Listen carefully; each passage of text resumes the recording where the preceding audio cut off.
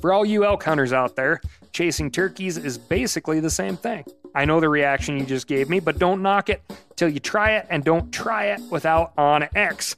The Hunt app will not only help you find new areas on public ground, but I use it to find out landowner info to get permission on private ground that I see birds on as well. OnX Hunt has a special offer for you. Use code CAL to receive 20% off your membership at onxmaps.com/hunt and find more birds this spring. Outdoor adventure won't wait for engine problems. Things like hard starts, rough performance, and lost fuel economy are often caused by fuel gum and varnish buildup. Seafoam can help your engine run better and last longer. Simply pour a can in your gas tank. Hunters and anglers rely on Seafoam to keep their engines running the way it should the entire season. Pick up a can of Seafoam today at your local auto parts store or visit seafoamworks.com to learn more. That's seafoamworks.com to learn more. Hey, I just sat down with the owners and operators of Maui Nui Venison. They're on a mission to balance axis deer populations on Maui while giving back to the community and run a totally sustainable operation. For folks like me who want to get your own meat but aren't always successful, you can become a snack subscriber, get some axis deer sticks sent right to your door. Visit MauiNuiVenison.com. That's MAUINUI venison.com and use promo code CAL for 20% off your first order. From MeatEater's World News Headquarters in Bozeman, Montana, this is Cal's Weekend Review presented by Steel. Steel products are available only at authorized dealers. For more, go to steeldealers.com. Now, here's your host, Ryan Cal Callahan. A Chicago man has become the first hunter in 150 years to legally harvest a whitetail within Windy City limits. Around 7 a.m. on October 2nd, Jose Guzman, not the ball player, I believe, set up his 25-foot portable tree stand in the William Power State Recreation Area and took a whitetail doe with a crossbow. According to Chicago historians, the last deer taken within city limits was in 1865 by 1st Ward Alderman William Cox. Be willing to bet this is the first deer ever to be taken with a crossbow inside city limits. Guzman was selected as one of 8 among 37 applicants to be given a deer tag in the state recreation area. It surrounds Wolf Lake and is located in the southeastern part of the city. If you look at a map, you can see that the recreation area is well within city limits. It's only about 19 miles from the heart of the cold, cold city, and there are houses within 50 yards of where Guzman took his shot. This was the first year the Illinois Department of Natural Resources offered deer tags in Chicago. They opened the season because they've seen poaching, trespassing, and other undesirable activities within the park. They want to increase the number of legal recreators in the area in the hopes that it will discourage illicit activity. Hunters, apparently, were part of that equation. Good on ya, Illinois Department of Natural Resources. Guzman told local media he plans to continue hunting through the season in the hopes of tagging a buck, but even if he doesn't, I'd say this is a season for the history books. This week, we've got the fishy business of walleye tournaments, WOTUS, and the Snort Report. But first, I'm going to tell you about my week. And my week has been spent doing my all-time favorite thing, antelope hunting. Even though I am currently antelopeless, I've been having an absolute blast. The wind has been blowing bentonite clay particles at 30 miles an hour for 4 days. Old Snort and I have been tearing it up and sleeping very well inside the Black Series camper, which is currently rocking back and forth ever so subtly as I record this week's podcast. I was joined this week by the international man of mystery, Dirt Myth, who, until this weekend, had never killed a pheasant. Which brings me to the Snort Report. Old Snorticus is beat up, nose raw and swollen, calloused eyes. The exposed skin patch from a rattlesnake bite on her ear has been rubbed raw.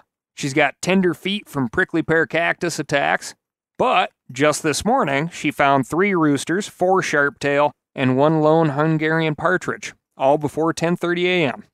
That's my first ever double limit of upland birds over one of my own dogs. It's been a very special trip. We've managed to get multiple limits of roosters while in camp, and we ate a bunch of them too. But back to Snort. Her nose is amazing, but so is her confidence in it. I'm not seeing a lot of brush busting with this girl. In regards to hand signals, we've fully regressed on this one, and we need to get some training time back in before we really get into duck season. Snort's at a point where she listens to her instincts first, then me second. But regardless, no lost birds this trip, which is exactly what you want. Lots of Snort reports ahead. I'll let you know how we go. On to the South Dakota Pheasant Opener next week. It's going to be a heck of a road trip by the time we're done. Here's a non sequitur for you. I'm working remotely in super remote Montana via a Starlink satellite. Full Wi-Fi network out of the Black Series camper. I love it for the fact that I could not make this trip happen without it. I don't have to go ripping 2 hours back into a town to get full cell coverage to upload stuff or whatever. And I think it's just hilarious to have a fully functioning satellite dish that provides seamless Wi-Fi while still going out and digging a hole to take a crap in. But here's my question for you. We know what remote work has done for rural America, but what would it do for game populations here? I'm feeling a little dirty about the fact, if you can be connected anywhere, you can do more stuff outside, in theory, which could put more pressure on game populations. Tangle web we weave. I don't know. Mull that over. ASKCAL@themeateater.com. Moving on to the fishing desk. It's not every day that a walleye tournament in Ohio gets coverage in the New York Times and Washington Post, but that's exactly what happened after a pair of anglers got caught stuffing their fish with lead weights. Jacob Runyon and Chase Kaminsky were due to win the Lake Erie Walleye Trail fishing tournament earlier this month and cash a check for nearly $29,000. This wasn't the first time they'd had success. Just before they got caught, tournament director Jason Fisher predicted that they'd also win the Team of the Year award. But Fisher told media outlets that something didn't smell right, and it wasn't the walleye. The 7-pound fish the pair turned in looked suspiciously like 4-pound fish, and Fisher could feel something hard in the fish's stomachs. When he cut one of them open, he discovered an egg-sized 12-ounce lead weight. The stomachs of the other fish also contained lead weights, along with, weirdly enough, walleye fillets. Several cameras were rolling when Fisher began cutting the fish open. I'd play you the audio, but this is a family-friendly show, and I don't want to make our podcast engineers bleep out all the F words. Suffice it to say that Midwest walleye anglers take their tournaments seriously, and they were none too happy. Runyon and Kaminsky were disqualified from the tournament, and they're probably lucky they escaped with all their fingers and toes. The New York Times reports that they've won each of the 3 previous Lake Erie Walleye Trail events this year, along with other tournaments elsewhere. Yahoo Sports estimates their total earnings have netted over $400,000. Other competitors have been suspicious for about a year now, according to fellow walleye angler Ross Robertson. Robertson said in an article for themeateater.com that Runyon and Kaminsky all of a sudden started winning tournaments, quote, like Tom Brady playing in Friday nights at your local high school. Formal complaints had been filed, and one of the anglers failed a lie detector test at a previous event, but there wasn't enough evidence to prove that they'd been cheating until Fisher started cutting into their fish. I don't know whether these two have cheated before, but it sure does look suspicious. They loaded their fish with 8 extra pounds of weight, which isn't something you do if this is your first time cheating in a big tournament. That's something you do when you've done it before and you're high on your own fumes. You've never been caught before, what's a few extra lead weights? Also, you won't be surprised to learn that this isn't their first run-in with the law. Local media reports that Runyon pleaded not guilty on July 26th to 1 count of domestic violence and 1 count of unlawful restraint. So, fishy is right. Fisher said on Facebook that he sent all the evidence to the Ohio Department of Natural Resources, and the DNR has opened an investigation. The Cuyahoga County prosecutor has said that he plans to charge Kaminsky and Runyon with felony theft. Depending on the degree of felony theft, these two could face some serious fines and even prison time. Moving on to the WOTUS desk. The U.S. Supreme Court just heard oral arguments in a case that could end up weakening wetland protections under the Clean Water Act. The case is called Sackett v. EPA, and the court will decide whether to change the standards by which streams and wetlands are considered waters of the United States, or WOTUS for short. We covered WOTUS and the Clean Water Act in more detail in episode 127, but here's how the situation currently stands. A 2006 Supreme Court ruling determined that a wetland counts as WOTUS and qualifies for federal protection if it has a, quote, significant nexus to another large, navigable body of water. The ruling has been criticized for being too broad and too vague, but it's given the Environmental Protection Agency a wide latitude to protect wetlands in our country. In this case, the justices will decide whether to scrap the significant nexus test and replace it with something else. The petitioners in this case, a family called the Sacketts, want the court to use a strict standard that would make it much more difficult for wetlands to qualify for protections. The standard, according to a great article by Joshua Heyer over at South Dakota Public Broadcasting, would be based on a two-part test. First, the wetland would have to have relatively permanent continuous surface water connection to adjacent water. Second, that adjacent water must be commercially navigable. I don't have exact numbers, but it's safe to say that such a test would remove protections for thousands, if not millions of acres of wetlands. Wetlands that ducks and geese rely on every year to feed, breed, and thrive. The judges have heard oral arguments for this case, and there's reason to hope and reason to be concerned. Based on the judges' questions, both conservative and liberal justices seem to think the old significant nexus test is unworkable. It's likely that they'll replace that test with something else. But that something else might not end up being as bad as the Sackett suggestion. Bloomberg Law reports that even the more conservative justices felt that the adjacency definition did not require a surface connection. In other words, they believe that a wetland deserves protection under the Clean Water Act, even if it doesn't connect on the surface to a navigable waterway. Which makes total sense, right? That's like saying that a 3-inch deep invertebrate producing super honey hole for migratory birds would not be protectable, no matter how big it is, if it didn't connect to something where you could run a rip and jet boat, which seems a little silly. The court won't announce its ruling until next year, but this is one case we'll be watching very closely. For all you elk hunters out there, chasing turkeys is basically the same thing. I know the reaction you just gave me, but don't knock it till you try it, and don't try it without OnX. The Hunt app will not only help you find new areas on public ground, but I use it to find out landowner info to get permission on private ground that I see birds on as well. OnX Hunt has a special offer for you. Use code CAL to receive 20% off your membership at onxmaps.com/hunt and find more birds this spring. Hey, I just sat down with the owners and operators of Maui Nui Venison. You've heard that name before because I've talked about them here on this podcast. They're on a mission to balance axis deer populations on Maui while giving back to the community and run a totally sustainable operation. Now, it's wild axis deer, which is an invasive species, but this operation is monitored and observed by the USDA, and they can commercially sell axis deer. Last time I went out to Maui to hunt axis, I did not kill one, which is where Maui Nui Venison would come in very handy for folks like me who want to get your own meat but aren't always successful and still want to have something in the freezer or handy in the form of a snack stick that is as close to getting your own as you can get, which is what Maui Nui Venison is. You can become a snack subscriber, get some axis deer sticks sent right to your door. Visit MauiNuiVenison.com. That's MAUINUI venison.com, and use promo code CAL for 20% off your first order.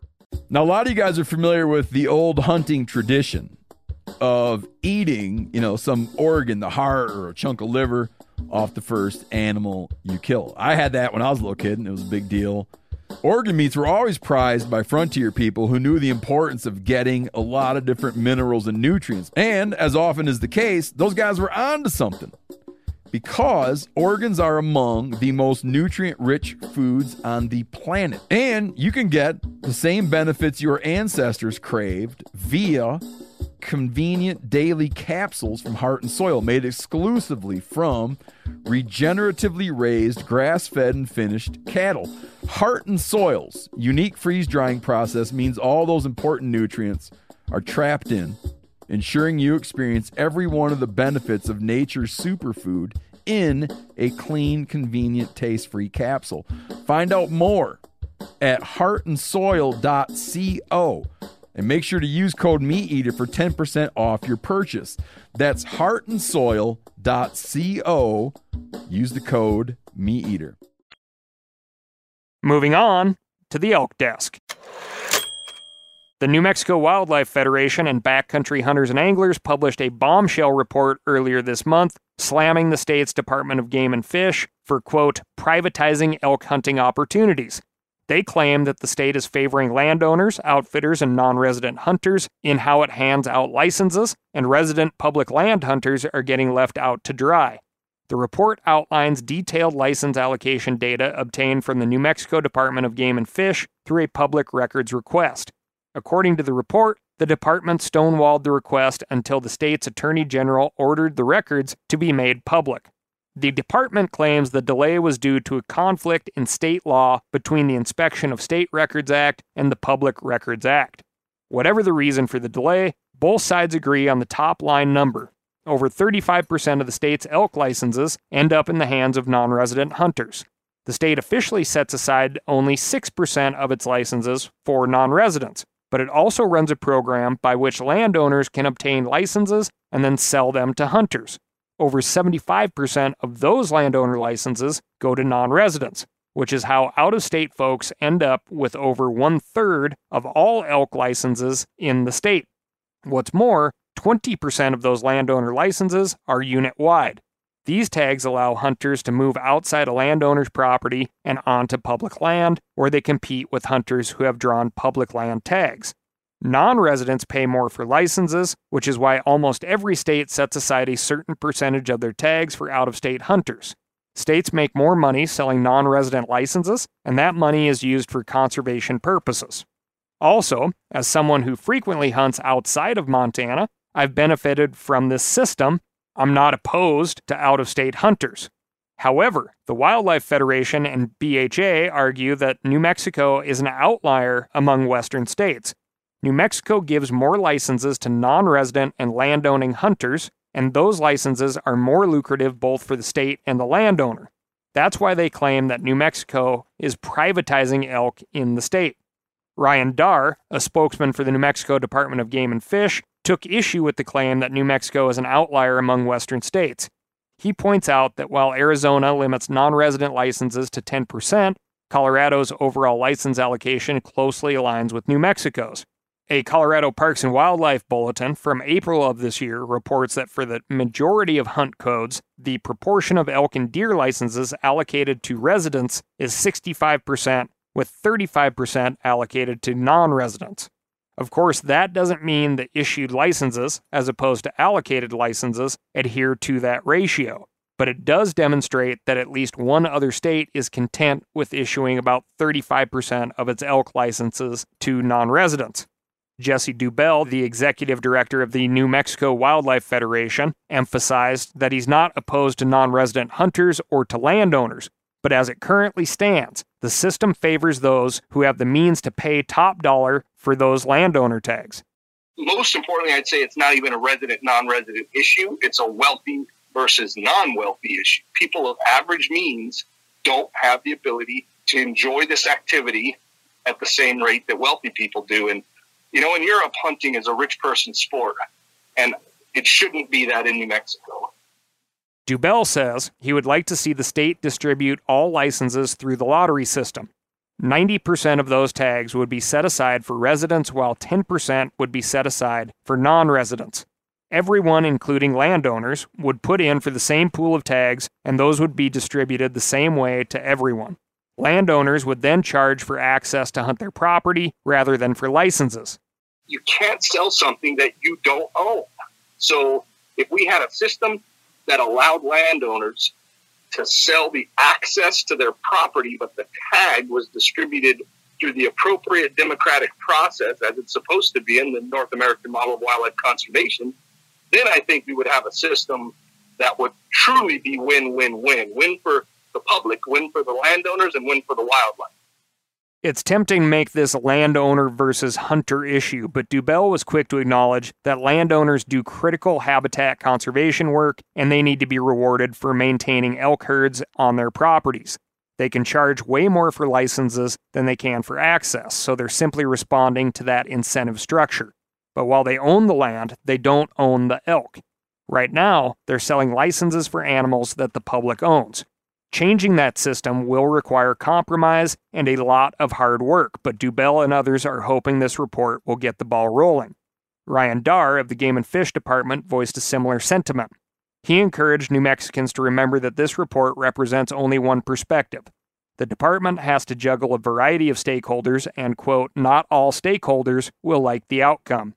However, he said he hopes the report, quote, generates conversations among all interests that result in a practical solutions to this complex challenge.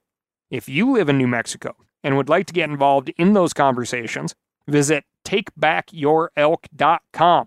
That's takebackyourelk.com. For the rest of us, it's important to remain vigilant. Dubell pointed out that their system wasn't put in place overnight. It was implemented gradually, by small changes over many years. If you want to make sure your state doesn't privatize its wildlife, stay on top of proposed changes to your license allocation system and make sure your voice is heard. Moving on to the mule deer desk. A few weeks ago, we talked about how difficult it can be for biologists to estimate the population of any given species. They can't count each individual, so they rely on surveys and models to make those predictions. Well, the same is true for migration pathways. Biologists can't follow every animal across the landscape, and while GPS collars offer amazing insight, these devices are expensive and can't be attached to every herd. In fact, even after collaring thousands of animals, wildlife biologists have only positively identified a fraction of the migration routes used throughout the West. Mule deer make 2 migrations each year between their winter and summer ranges. In the winter, they move to lower elevations to avoid colder temps and high snow drifts. In the summer, they move back to higher elevations to take advantage of quality summer forage. Migration routes can be well over 100 miles, and the longest documented migration was a 240-mile trek through Wyoming and Idaho. It is believed that mule deer learn migration routes from their mothers and follow those routes their entire life. You can imagine their difficulty if they're following their usual route and they come across a new road or subdivision. These structures fragment their migration corridor and make it more difficult for the herd to thrive. That's why knowing about and protecting these corridors is so important. It helps the deer access the food they need to breed, raise healthy fawns, and ensure the continued survival of the species as a whole. That's why I was intrigued to read a recent study published by the University of Wyoming and Idaho Department of Fish and Game. Rather than attach GPS collars to every animal, the team of researchers developed a mathematical model that predicted the migration routes of 130 mule deer in Idaho and Wyoming. What they found is that rather than taking the shortest or most direct path, mule deer travel according to a predictable set of variables. The most accurate versions of the model predicted migration routes by taking into account 4 factors: terrain, snowmelt, intensity of human development, and new grass growth. The predicted routes took the deer through areas with hilly terrain, shrubby vegetation, and less human development, and the deer closely followed those predictions. This model will be freely available to wildlife managers across the country and will allow them to predict likely migration corridors of herds that haven't been GPS collared. That information can save wildlife departments thousands of dollars and man-hours, which can be used instead to protect those likely corridors. Of course, if protecting any particular corridor becomes controversial, biologists can still use GPS collars to prove that their models are correct. But protecting migration corridors is one of the most important things we can be doing to improve habitat, and this model will make it cheaper and easier to do. Moving on to the international desk. A listener from Australia wrote in recently to tell me about a new proposal that would ban archery hunting in a huge portion of the continent. The leaders of the state government of South Australia have promised to ban bow hunting throughout the entire 1 million square kilometre region. Susan Close, the state's deputy premier, told a local radio station that she's exploring all options to make the ban a reality. This has come from a deep concern held by people who understand the impact of hunting on the welfare of animals. They've not died immediately. They tend to linger in a lot of pain, blood loss. Now, that's not to say it's impossible to give a clean kill with a bow, but you are far more likely to be able to end an animal's life humanely and quickly if you're using a gun than you are using bow and arrow. As you can probably tell from Close's comments, the move to ban bow hunting in the state has been led by the Royal Society for the Prevention of Cruelty to Animals. They've been pushing for a ban across the continent, but right now the island of Tasmania is the only region to ban bow hunting completely. A spokesperson said that they want to ban all types of bow hunting because, quote, there is no way that any kind of bow can humanely kill an animal. It always bugs me when somebody says humanely kill. It takes the emphasis off the animal in a way, right? It's like, we're humans, they are animals. I guarantee they don't want to die, but I've seen many, many die instantly. I've seen bow kills happen in ways that seem as peaceful as you could possibly imagine. Animals who literally don't understand that they've been hit, and they go about grazing or bugling or whatever. But at the end of the day, we'll never know what those animals are feeling. Feelings are still reserved for humans. Zach Williams, the listener who told me about this issue, said that a bow hunting ban would be devastating for him and his family. He says he can't imagine being barred from participating in the sport, and he enjoys taking his kids out in the field. He also uses bow hunting to put meat in the freezer and control introduced animals on properties he can't rifle hunt. He called bow hunting, quote, a way of life, and I know more than a few American bow hunters who would agree. Premier Close wants to institute the ban through unilateral regulation rather than the state legislature. But that doesn't mean elected officials are immune from public pressure. The Conservation and Hunting Alliance of South Australia has launched a letter-writing campaign urging hunters and anyone who cares about preserving traditional hunting practices to write to their representatives. So, if you live in South Australia, now's the time to send a clear message to your local MP. If you don't, this should be a reminder to stay vigilant and be on the lookout for similar bans in your neck of the woods. That's all I've got for you this week. Thank you so much for listening. As per usual, please write in and let me know what's going on in your neck of the woods at AskCal. That's askcal@themeateater.com. And remember, if you wake up in the middle of the night in a cold sweat every time you hear the wind howl, just knowing that those branches are going to drop down, maybe on your yard, home, or across your road to your favorite hunting spot, there's an easy solution for you. Go to www.steeldealers.com and find a local knowledgeable steel dealer near you. They're going to get you set up with what you need and won't send you home with what you don't. Thanks again, and I'll talk to you next week.